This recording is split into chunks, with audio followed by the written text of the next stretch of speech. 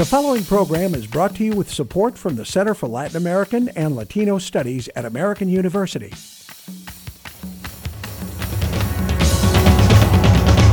This is Latin Pulse, a weekly analysis of news and public affairs in Latin America, brought to you through the cooperation of the School of Communications at Webster University, the global university headquartered in St. Louis, Missouri, and Link TV.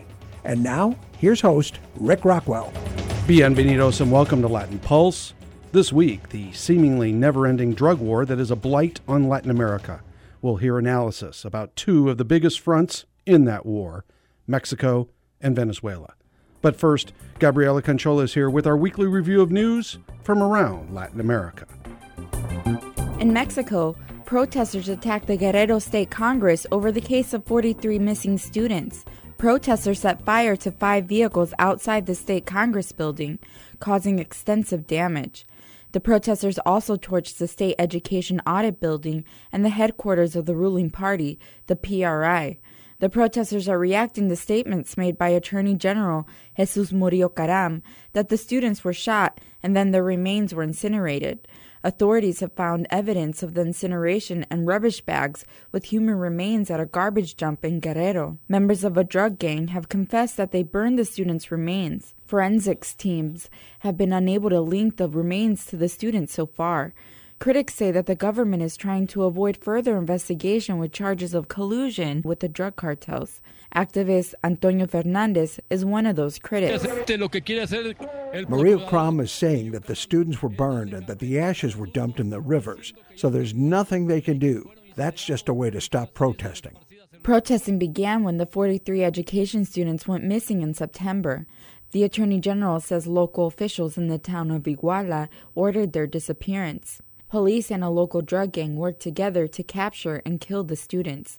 Investigators sent the charred remains to a special laboratory in Austria to see if they can find a DNA link to the missing students. We'll have more reaction to this case later in this program. A study by a nonprofit group reveals Brazilian police kill 6 persons a day. The Brazilian Forum on Public Safety says that Brazilian police have killed 11,000 people in the past 5 years, an average of 6 persons each day. By comparison, U.S. law enforcement have killed a similar number over the course of 30 years. The study also says that Brazil had more than 50,000 homicides in 2013 alone, an average of about 1 person every 10 minutes. U.S. Vice President Joe Biden will be meeting with Central American presidents today, Friday, November 14th, in Washington, D.C. The Vice President will be meeting with the President of El Salvador, Guatemala, and Honduras. Biden will also meet with the President of the Inter-American Development Bank. Biden and the presidents will discuss strategies to help curb migration. The presidents want billions more to stem the tide of undocumented immigrants headed northward. The New York Times is reporting today that the series of meetings comes just ahead of expected announcements next week regarding changes in U.S. immigration policy. The Times says U.S. President Barack Obama is expected to exempt as many as 5 million undocumented migrants from deportation.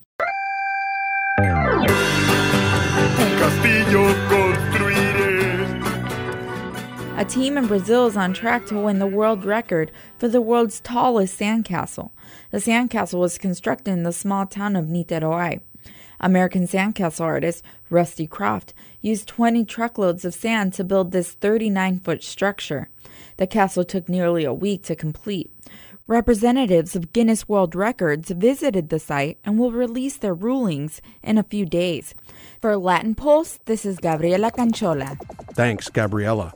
Our shout-out this week goes to our listeners in Ho Chi Minh City, Vietnam. Our listeners in Ho Chi Minh City during the past week exceeded our audience from any other spot. So we try to say, Kam Aon to all our listeners in Vietnam. And now back to the drug war in Latin America, our special focus this week. With the connections between drug gangs and the disappearance of 43 university students in Mexico, we head there first. Mexican authorities have killed or captured the heads of at least 6 different cartels in the past year, including the notorious Joaquin El Chapo Shorty Guzman, the head of the Sinaloa cartel. But incidents like the disappearance of the students fuel public perceptions that the cartels are maintaining the upper hand. Jo Tuckman covers Mexico for The Guardian, and she is the author of Mexico, Democracy Interrupted. She joined us via Skype from Mexico City to give us a primer on the drug cartels and the situation in Mexico. They have had quite a lot of success with getting the big names, but getting the big names doesn't disarticulate the organization, or if it does, it can often create more problems than were there originally when the cartel disintegrates into smaller organizations fighting over territory.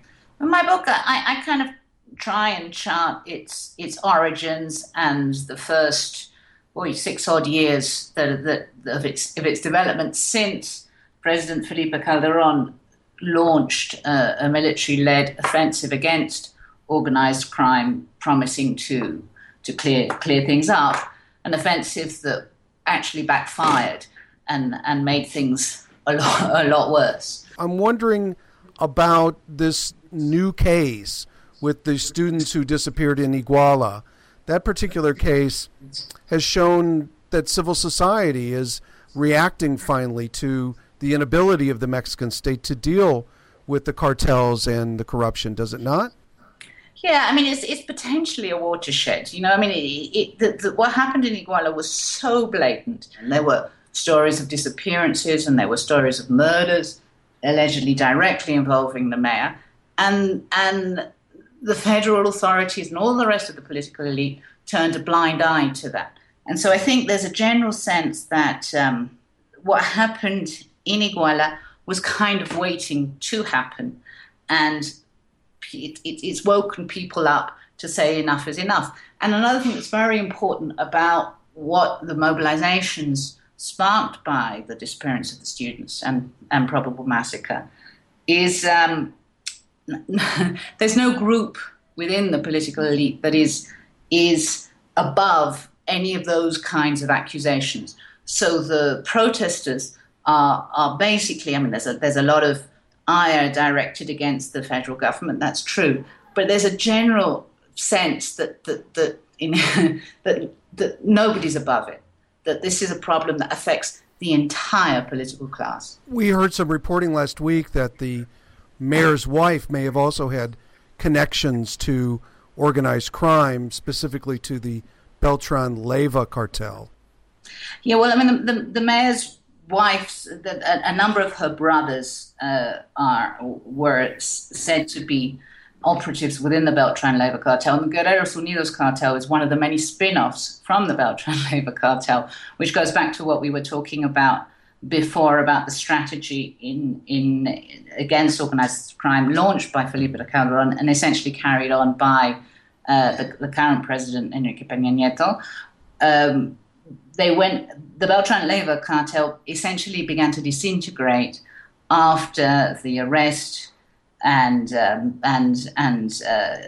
death of its major leaders that really began to take hold in 2010. In this past year, we've seen the head of the Sinaloa cartel arrested, recent arrests that I believe that you've covered of the heads of the Gulf cartel and other cartels, the Tijuana cartel, also within the past few months. But yet that has not had much success, the decapitation of these organizations. Well, it goes back to the original point. Unless you have the institutional solidity and credibility to move from a decapitation to reducing the threat that the power struggles that promotes has on institutional life in general, you're actually not doing anything to solve the problem. And one of the major problems has been that the strategy, neither the strategy of Felipe Calderón or the strategy of Enrique Peña Nieto, has really attacked that basic issue of political corruption. It's of collusion with the cartels that is particularly evident at a local level in cities like Iguala, obviously, but in many places around Mexico where local municipal authorities are essentially captured by local criminal organizations, and nothing is really done about it. So if you have those pieces of the jigsaw captured by different groups, you have a recipe for disaster, especially if those groups are in conflict. Is some of this also due to the weakness of the Mexican state, in that what we're watching really is a drug war that is a war of competition between these various cartels, with the state trying to intervene, and the state is not able to completely compel these cartels to end their war? No, yeah, well, completely. If you have parts of the state captured by different cartels, it's very difficult to say where one starts and the other ends. It's when you have parts of the whole state apparatus which are actively involved in the drug wars, then it ricochets down, and ordinary people have absolutely nobody to turn to, least of all the state. There's a desperate problem with credibility. Now, one of the things that's come out with the Iguala case is that most of the time we've long noted this capturing at a local level, at a municipal level. But one of the things that the questions raised by Iguala was how much did the federal authorities know, and they obviously had to know something, or else their intelligence capabilities are really wanting. And if what did they do about what they know? Well, up until now, the message has been that whatever they knew, they didn't do anything about. The debate, I know, during the Calderon administration was how much of Mexico did the central state actually control? Was it 40%? Was it 60%? And I'm guessing now, as a reporter working out of Mexico City, that you sometimes have to gauge your safety in how you travel to various parts of Mexico. Oh yeah, I mean it's got much more difficult in the last few years. I mean, I'm not somebody who takes great risks, and I do now limit myself. I'm much more careful than I used to be. I wonder if you could give us your assessment of the cartels themselves. Is there a cartel that's winning this particular drug war, in your opinion? It's very hard to tell, because the panorama has changed significantly over the years. One of the things that I like to emphasize is that to call it a drug war is a little bit misleading. What it actually is a lot of drug wars that are localized in different parts of the country, and some of them involve the same groups, and they involve different parts of the state. But it's an extremely complex dynamic where, to understand each one of the particular conflicts, you need to understand who's involved in each of those conflicts and what they're actually fighting about. Because they're not always fighting about the same thing, and they're not only fighting about drug trafficking either. Some of them are fighting about local production, but some of them are also fighting over control of other criminal activities in particular territories, whether it is to do with drugs, local consumption, on the local market, but it also just as easily can be to do with extortion rackets or kidnapping rackets. I mean, I think in general, when you look at the different cartels and the different territories that they control, you can probably still say that the Sinaloa cartel is the strongest. Even despite the arrest of Chapo, they still appear to have a pretty strong control over their major bastions, beginning with Sinaloa itself.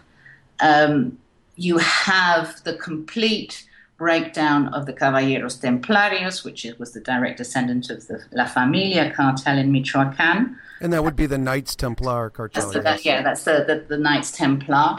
Although they've kind of broken down, and what's replacing them isn't quite clear. You've got a relatively new cartel that's getting more influence recently, called the New Generation Jalisco cartel, which is rooted in Jalisco but has influence elsewhere. The Gulf cartel went into crisis, but there's apparently some kind of regeneration in Tamaulipas.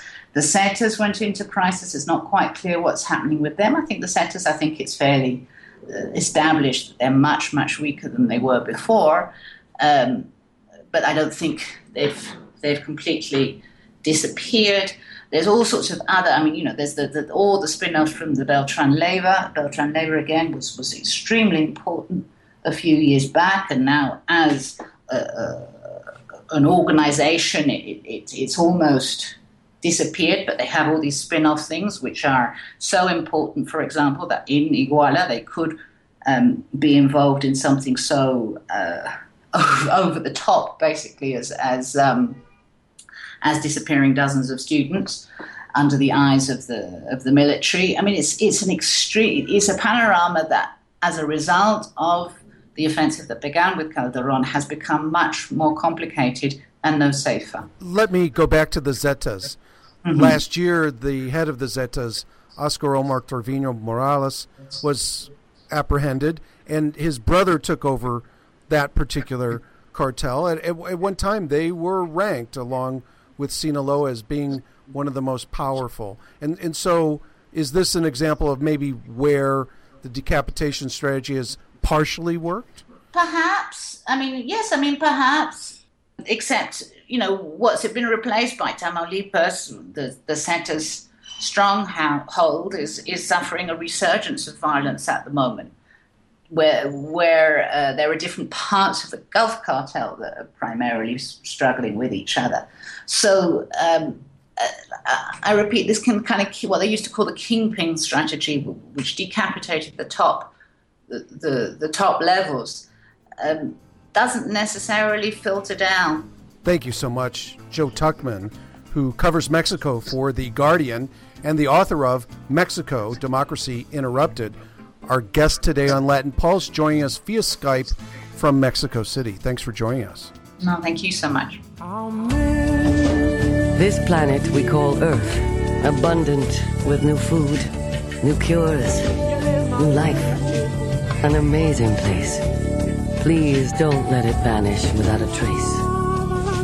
Call for your free World Wildlife Fund Action Kit with 10 simple things you can do to help leave our children a living planet. Call 1-800-CALL-WWF. Welcome back to Latin Pulse. It may surprise some to know that at least a quarter of the global cocaine trade moves through Venezuela, a conduit for smuggling from neighboring Colombia. Those are estimates from the U.S. Drug Enforcement Administration, the DEA, and are confirmed by independent analysis. One of those independent sources is the think tank Insight Crime. We spoke to the co-director of Insight Crime, Jeremy McDermott, via Skype from Medellin, Colombia. Let's think of Mexico. The Mexicans began as the transporters for the Colombians, and I'm talking in the 1980s and 1990s, the Medellin cartel and all the cocaine that moved its way northwards. And today we have Mexican organized crime that has perhaps superseded their Colombian predecessors, and they're now one of the most powerful. They have the most powerful organized crime syndicates in the region. Well, the dynamic is perhaps similar in Venezuela.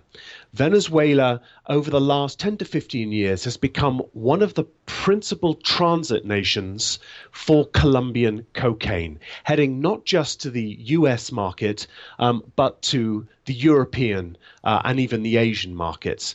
And when you have this much product, and we're talking at least 200 tons of cocaine a year passing through your nation, it has dramatic effects. I like to describe organized crime as a cancer. As soon as you let it in, it begins to grow. And that's the background, perhaps, which I'd like to lay out as we move forward talking about Venezuela. So how connected is the Venezuelan military to this particular corrupt cancer? Well, we have a profile on our website. We call it the Cartel of the Suns. This is a sector of the Venezuelan military that over the years has become increasingly corrupted by this drug trade. Now, initially, the drug traffickers would pay the military and the National Guard to look the other way as shipments moved across the border, and then once in Venezuela, either left through the two principal or the favorite means of transport. One is the air bridge, which used to go principally up to Hispaniola, which is the Dominican Republic, and Haiti before continuing on to the US, or more recently towards Central America, particularly Honduras. And then the second favorite way of moving drugs out of Venezuela is via the ports, principally Puerto Cabello, which goes pretty much anywhere in the world. So initially, these military elements were paid to look the other way. Then they began to extend and deepen their involvement. They began to escort drug shipments. We now believe they've got to the stage, bearing in mind the military control Maiquetía, which is the principal international airport that feeds Caracas, and they control Puerto Cabello, the main port. They have now moved to the point where they are not just turning a blind eye, not just facilitating. We think they may have gone the extra yard, and they are now directly involved in selling international drug shipments. I'd like to get back to those connections in the Caracas airport in a bit, but there are particular generals that have been pointed out by the U.S. State Department as part of this trafficking, and of course their visa opportunities have been pulled, and some look at that as a political process rather than as part of the drug war. How do you see that? There is always the danger of politicization, and we would be naive to ignore it as one of the relevant dynamics here.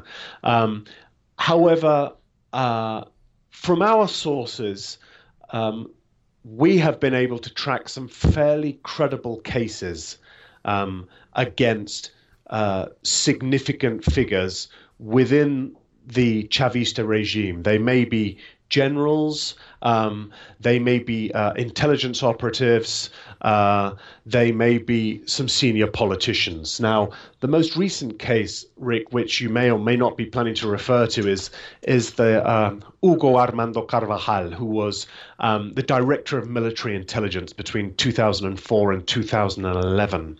He was detained in Aruba, and this sparked off an international incident.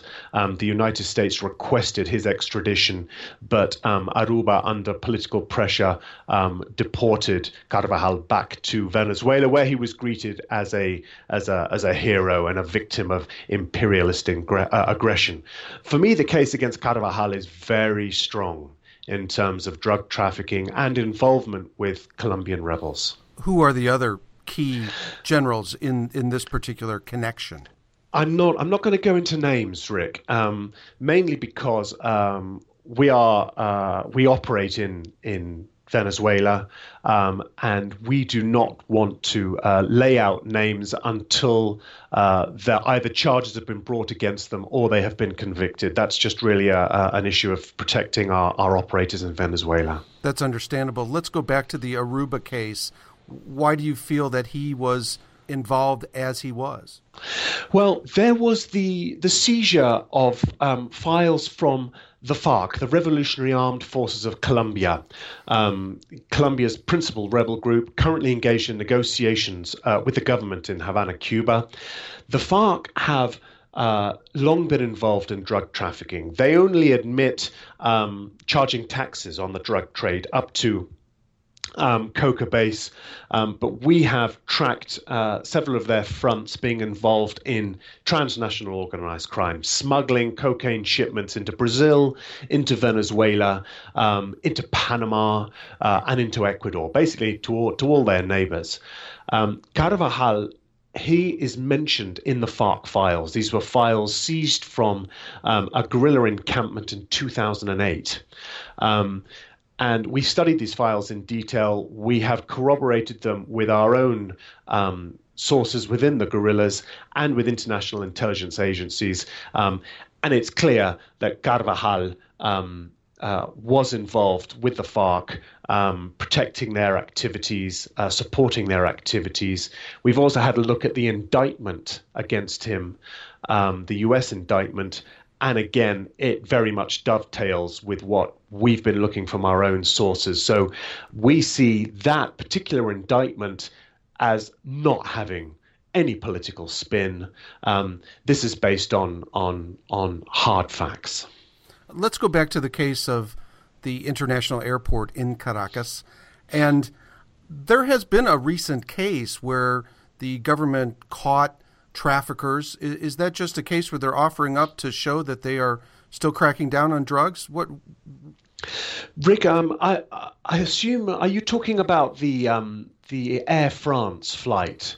Yes, indeed. Yeah. Well, this was a wake-up call, Rick. There had long been rumors that Maiquetía, which is controlled by the military, was being used as a significant transshipment point for cocaine, principally. And then all of a sudden, there is this case, 1.3 tons on an international commercial Air France flight, ends up in Paris from Maiquetía. How on earth did 1.3 tons get on a flight? And how was it that no one else's luggage made it? So this for us was an enormous red flag, and we began to dig into this. Some of our guys went to Maiquetía.